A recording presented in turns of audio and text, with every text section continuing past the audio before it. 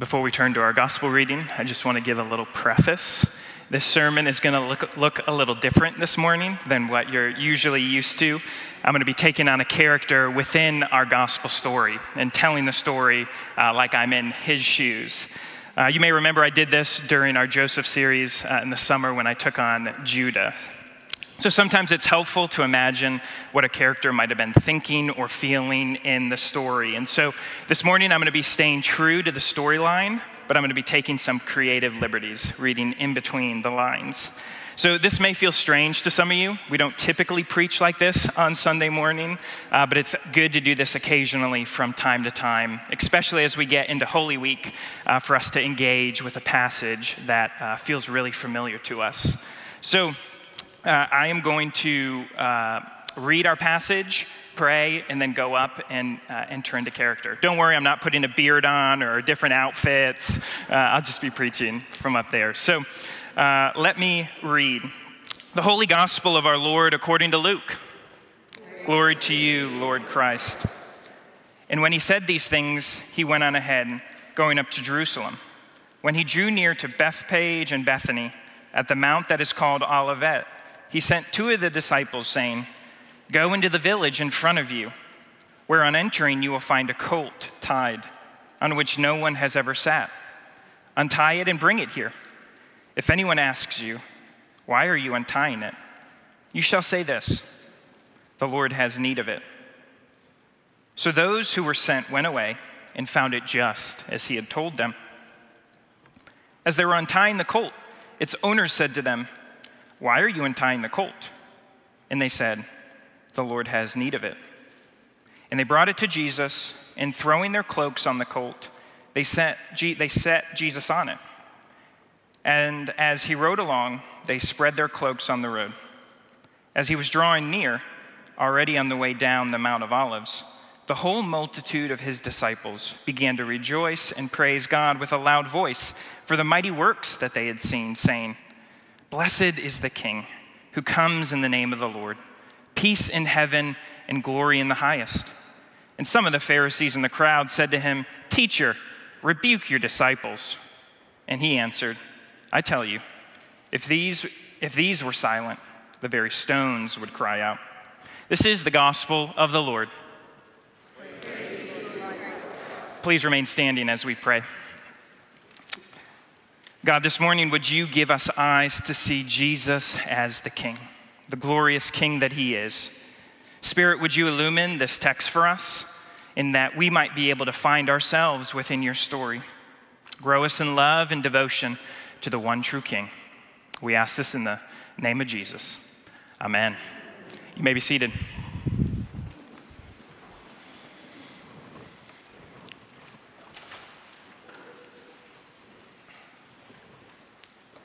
The scriptures never reveal my name. And honestly, I prefer it that way. I'm just an ordinary man. The only thing that you really need to know is that I'm one of the disciples Jesus sent to retrieve the colt you heard about just this morning. And this morning, I want to share my take on that day, on going to fetch the colt and on Jesus' entry into Jerusalem. You see, that day, it forever changed me. Not all at once, but over time. For over time, I've come to understand that following Jesus faithfully doesn't just happen in a day. It's a lifelong process that requires allowing our expectations to be informed by the fact that Jesus is King. So let me back up. I need to start from the beginning by helping you understand the feel of Jerusalem on a typical Passover. It's always packed with pilgrims and foreigners. When I was a boy, I had this great game of trying to worm my way through the crowds in the narrow corridors packed with people. My dad, he'd get so mad when I'd run off. But despite my playfulness as a boy, the city, it always felt holy during Passover. People came to get close to God. Well, let me correct that. Many came for that reason, but not all. Due to the vast crowds, the Roman occupiers bolstered their presence in Jerusalem during Passover. I still remember the sounds of clinking armor and captains barking out orders as soldiers marched in formation around the city. These Romans, they wanted everyone to know that they were in charge, and they always accomplished their goal. As Jews, we hated the Romans. I remember as a boy hearing when the soldiers would walk by, people scoffing under their breaths, Gentile pigs. My people, they longed for the Jewish king. Many believed he would come and destroy the Romans to bring back the glory years of Jerusalem. And the leader of my village synagogue, Shlomo, he tried many times to have me and my friends memorize Zechariah 9:9. This is a passage that foretold of this coming Messiah. It reads, "Rejoice greatly, O daughter of Zion. Shout aloud, O daughter of Jerusalem. Behold, your king is coming to you. Righteous and having salvation is he, humble and mounted on a donkey, on a colt, the foal of a donkey." I was never good at memorizing scripture. In fact, I still struggle with it today. So the day Jesus sent me and the other disciple to obtain the colt in that nearby village, I'm embarrassed to say that Zechariah passage never crossed my mind. Rabbi Shlomo would have shaken his head if he only knew. You know, I'm more of a practical guy. So while I was overjoyed that Jesus had given me a special mission, that whole walk, I was preoccupied with my doubts about what would we do if we didn't find the colt? And if we did find him, what if the owner wouldn't let us take him? I wanted to prove myself competent and faithful, but I didn't want to fail or look foolish. My friend, on the other hand, the other disciple Jesus sent with me, wow, he had so much more faith than I did. As we made our way to the neighboring village, he told me to trust the words of our rabbi Jesus. He remembered the Zechariah prophecy. He knew the importance of a colt. He was so sure that Jesus was the long-awaited king. He had so many expectations of what Jesus was going to do once we returned with the colt. He went on and on about what was about to happen. Jesus, he said, was going to march in Jerusalem. He would head straight to the Roman garrison, confront the authorities, and lead the uprising we all wanted and were waiting for in destroying the Romans. My friend was so adamant about his expectations. I, on the other hand, I was a bit more skeptical. You see, faith in what I can't see, faith in what I can't fully understand, that's a bit of a challenge for me. I'm more of a expect nothing and you can never be disappointed kind of disciple, if you know what I mean. At that time, I struggled to expect anything from Jesus. Undoubtedly, I had seen him perform miraculous signs, but I was used to making my own fate. I was still very much in process regarding what I thought about Jesus. I was open to God showing up, but I didn't depend on it. I didn't expect it. So you can imagine my utter surprise when we found the colt, quite easily, just as Jesus had told us. As we began to untie it, its owner walked up to us and asked, what were we doing? Well, I'd like to scratch this from the record, but I froze. I began stumbling over my words. You see, sir, I didn't know what to say. Who were we to simply walk up, untie this animal, and be on our way? I braced myself for a fight. But luckily, my friend remembered what Jesus had told us. The Lord has need of it, he said. And the colt's owner, he just let us go. without any further questions. So simple, yet all that the owner needed to hear. Once again, Jesus had provided us with exactly what we needed, and I doubted it. It was then that I began to realize, maybe my expectations of Jesus were too low. Maybe even if I didn't understand his ways, if he requested something of me, I could still expect him to provide the means and the way to its completion. He had even known I needed someone else to go with me on that day to get the colt. And practically speaking, I'm pretty relieved he thought of every detail that I certainly hadn't. After we brought the colt back to Jesus, something seemed to shift in the air. Like a major event was starting now that the colt had arrived. A royal event. A few of us, we put our cloaks on the back of the small animal because we didn't have a nice saddle to use. But Jesus, he didn't seem to mind. My friend reminded me that the last time cloaks were used like this was when Jehu was proclaimed king at Ramoth Gilead in the book of 2 Kings. We then began to make our way into Jerusalem like a procession. Other people began to lay their cloaks in front of the colt as Jesus rode towards them. Still others, they cut down palm branches and waved them on the road like they were celebrating a great triumph or victory. I was honestly shocked that the Romans didn't arrest us right then and there. This was clearly a kingly procession in my mind. And to the Romans, there's only one king, Caesar. But I guess it wasn't a procession in the worldly standards, as it comes to worldly standards. I guess that's why they didn't arrest us. This procession was marked by something else: humility. Jesus wasn't riding on a white stallion with a beautiful saddle as one might expect. Rather, he was riding on a simple colt covered in dusty cloaks. There was no welcoming party nearby of powerful Romans or foreign dignitaries. Instead, I remember Jesus was surrounded by simple folk, poor people like me, people with physical deformities, widows, and lots of children.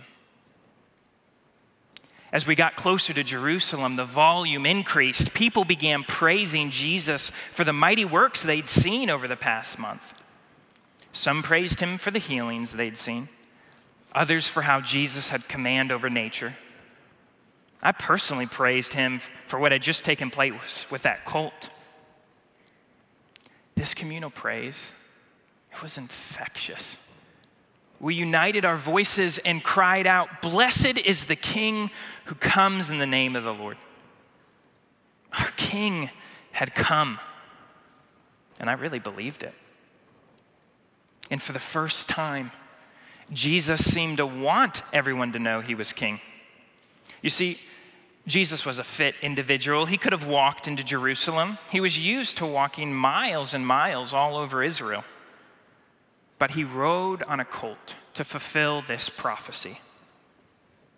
This is actually the only time I remember him not walking somewhere. But it's not just that. Up until this day, Jesus had always told us to keep quiet about his identity, about the miracles that we had seen. So this felt like a watershed moment. For the first time, Jesus didn't hold back our dam of praise. He let us unleash the torrent of worship. Even when the Pharisees tried to get him to rebuke us, he still didn't stop us. Instead, he fanned the flames. He responded that if we didn't praise him, the thousands upon thousands of stones all around us would cry out praise. I really wish you could have been there. Kids waving palm fronds on their father's shoulders, people jumping up and down, smiling from ear to ear, a flurry of colorful cloaks. And let's not forget the people shouting out praises at the top of their lungs, uninhibited by any social constraint. Jesus, he'd somehow unlocked all the hopes and longings that had been tucked away in so many for so long. And I must tell you how I remember Jesus on that day, smiling, laughing, running his hands over those that stretched out to touch him. But I also remember his straight back posture with a kingly pose, like he was mindful of some pivotal event on the horizon, like he carried more than we knew. Let me tell you, after seeing all this, I was pierced to the heart. This was my king. I've reflected on that day in my mind over and over, and I always come back to the same revelation. I mentioned it in the beginning, and I'd like to take a few moments to expand on it as I close my time with you this morning. Following Jesus faithfully, this doesn't happen in a day. It's a lifelong process that requires allowing our expectations to be informed by the fact that Jesus is king. Let me explain what I mean by that. So expectations, they undergird our every thought, our every action. And this is especially true as it relates to our understanding of Jesus. Jesus' entrance into Jerusalem, this clearly declared his kingship. It was obvious to all of us he was the long-awaited Messiah. He was what we needed, but not necessarily what many of us expected. And the reason for that is that in our hearts, we often think we are the better king. Therefore, we form expectations around our understanding of God's kingship rather than his. My friend that I talked about earlier, he had high expectations of what Jesus would do as king. He believed Jesus would take up an earthly throne and rule. My friend, he assumed he knew what was best for Jesus. That worldly power was the correct avenue for Jesus to obtain exaltation, glory, and successfully bring about the kingdom of God here on earth. I think he was earnest in his belief and desires for Jesus to be glorified. But I've always wondered, did he also expect something for himself as a result? Jesus on a worldly throne would likely give people like him and me access to a life with less suffering, a life marked by status, protection, and material comforts. So in his misplaced kingship, himself on the throne, were his motives mixed? Maybe some of you identify with my friend. If so, I ask you, have your own expectations for your own life ever been driven? Let me start over on that. Have the expectations you have for your own life ever been a driving factor in your expectations of God? The things you hope for your own life being projected on your expectations of God. What do you desire that suddenly feels attainable if God had more tangible, earthly authority in our political world, in our financial institutions, in our education or healthcare systems? Or are you more like me? And you don't really expect Jesus to do anything. You see, it's less painful for me to just avoid expecting him to show up than it is for me to expect something and be disappointed. In my fear that his promises aren't true, I place limitations on him. I find myself time and time again operating like Jesus needs image protection or some insurance policy because, he might not reveal himself like I describe him or how I think he will act like I say he will. Better to not pray boldly than to pray boldly and not hear an answer, right? Better to not proclaim and exalt his authority in public than declare it and look foolish when he doesn't reveal himself in the ways I expect. My lack of faith in God's kingdom reveals itself in my desire for control. Have any of you settled for a similar type of kingship due to your own doubts?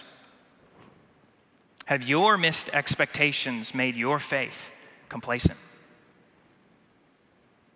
Regardless of who you identify with, me or my friend, I've come to realize that most of us live with tight, close-fisted expectations. We want to occupy the throne and decide what's best, rather than allow our expectations to be informed by the fact that Jesus Christ alone is King.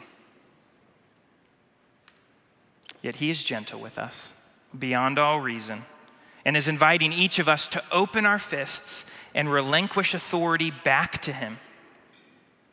Hear this today. Jesus knows best how to occupy the throne of God.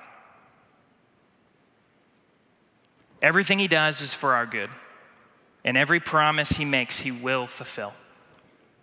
Our challenge is to trust and obey, to let him be the king he is, not the king we've made him to be. Like I said at the beginning, this doesn't happen in a day. It's a lifelong process because Jesus won't pry open our hands. He won't pry open our hearts with a crowbar. Instead, he'll continue to invite us day after day to surrender our expectations, high or low, and embrace him for who he truly is, the one true King. He is the one who rode into Jerusalem, and we are the ones who are simply called to proclaim it. Blessed is the King who comes in the name of the Lord. Peace in heaven and glory in the highest. Let's pray. Oh, Jesus, help us to receive you as King, the King of our lives, the King of our expectations. May you challenge and shape us in your image. Help us to realize that you are the King who came to sit on the throne this Holy Week. Amen.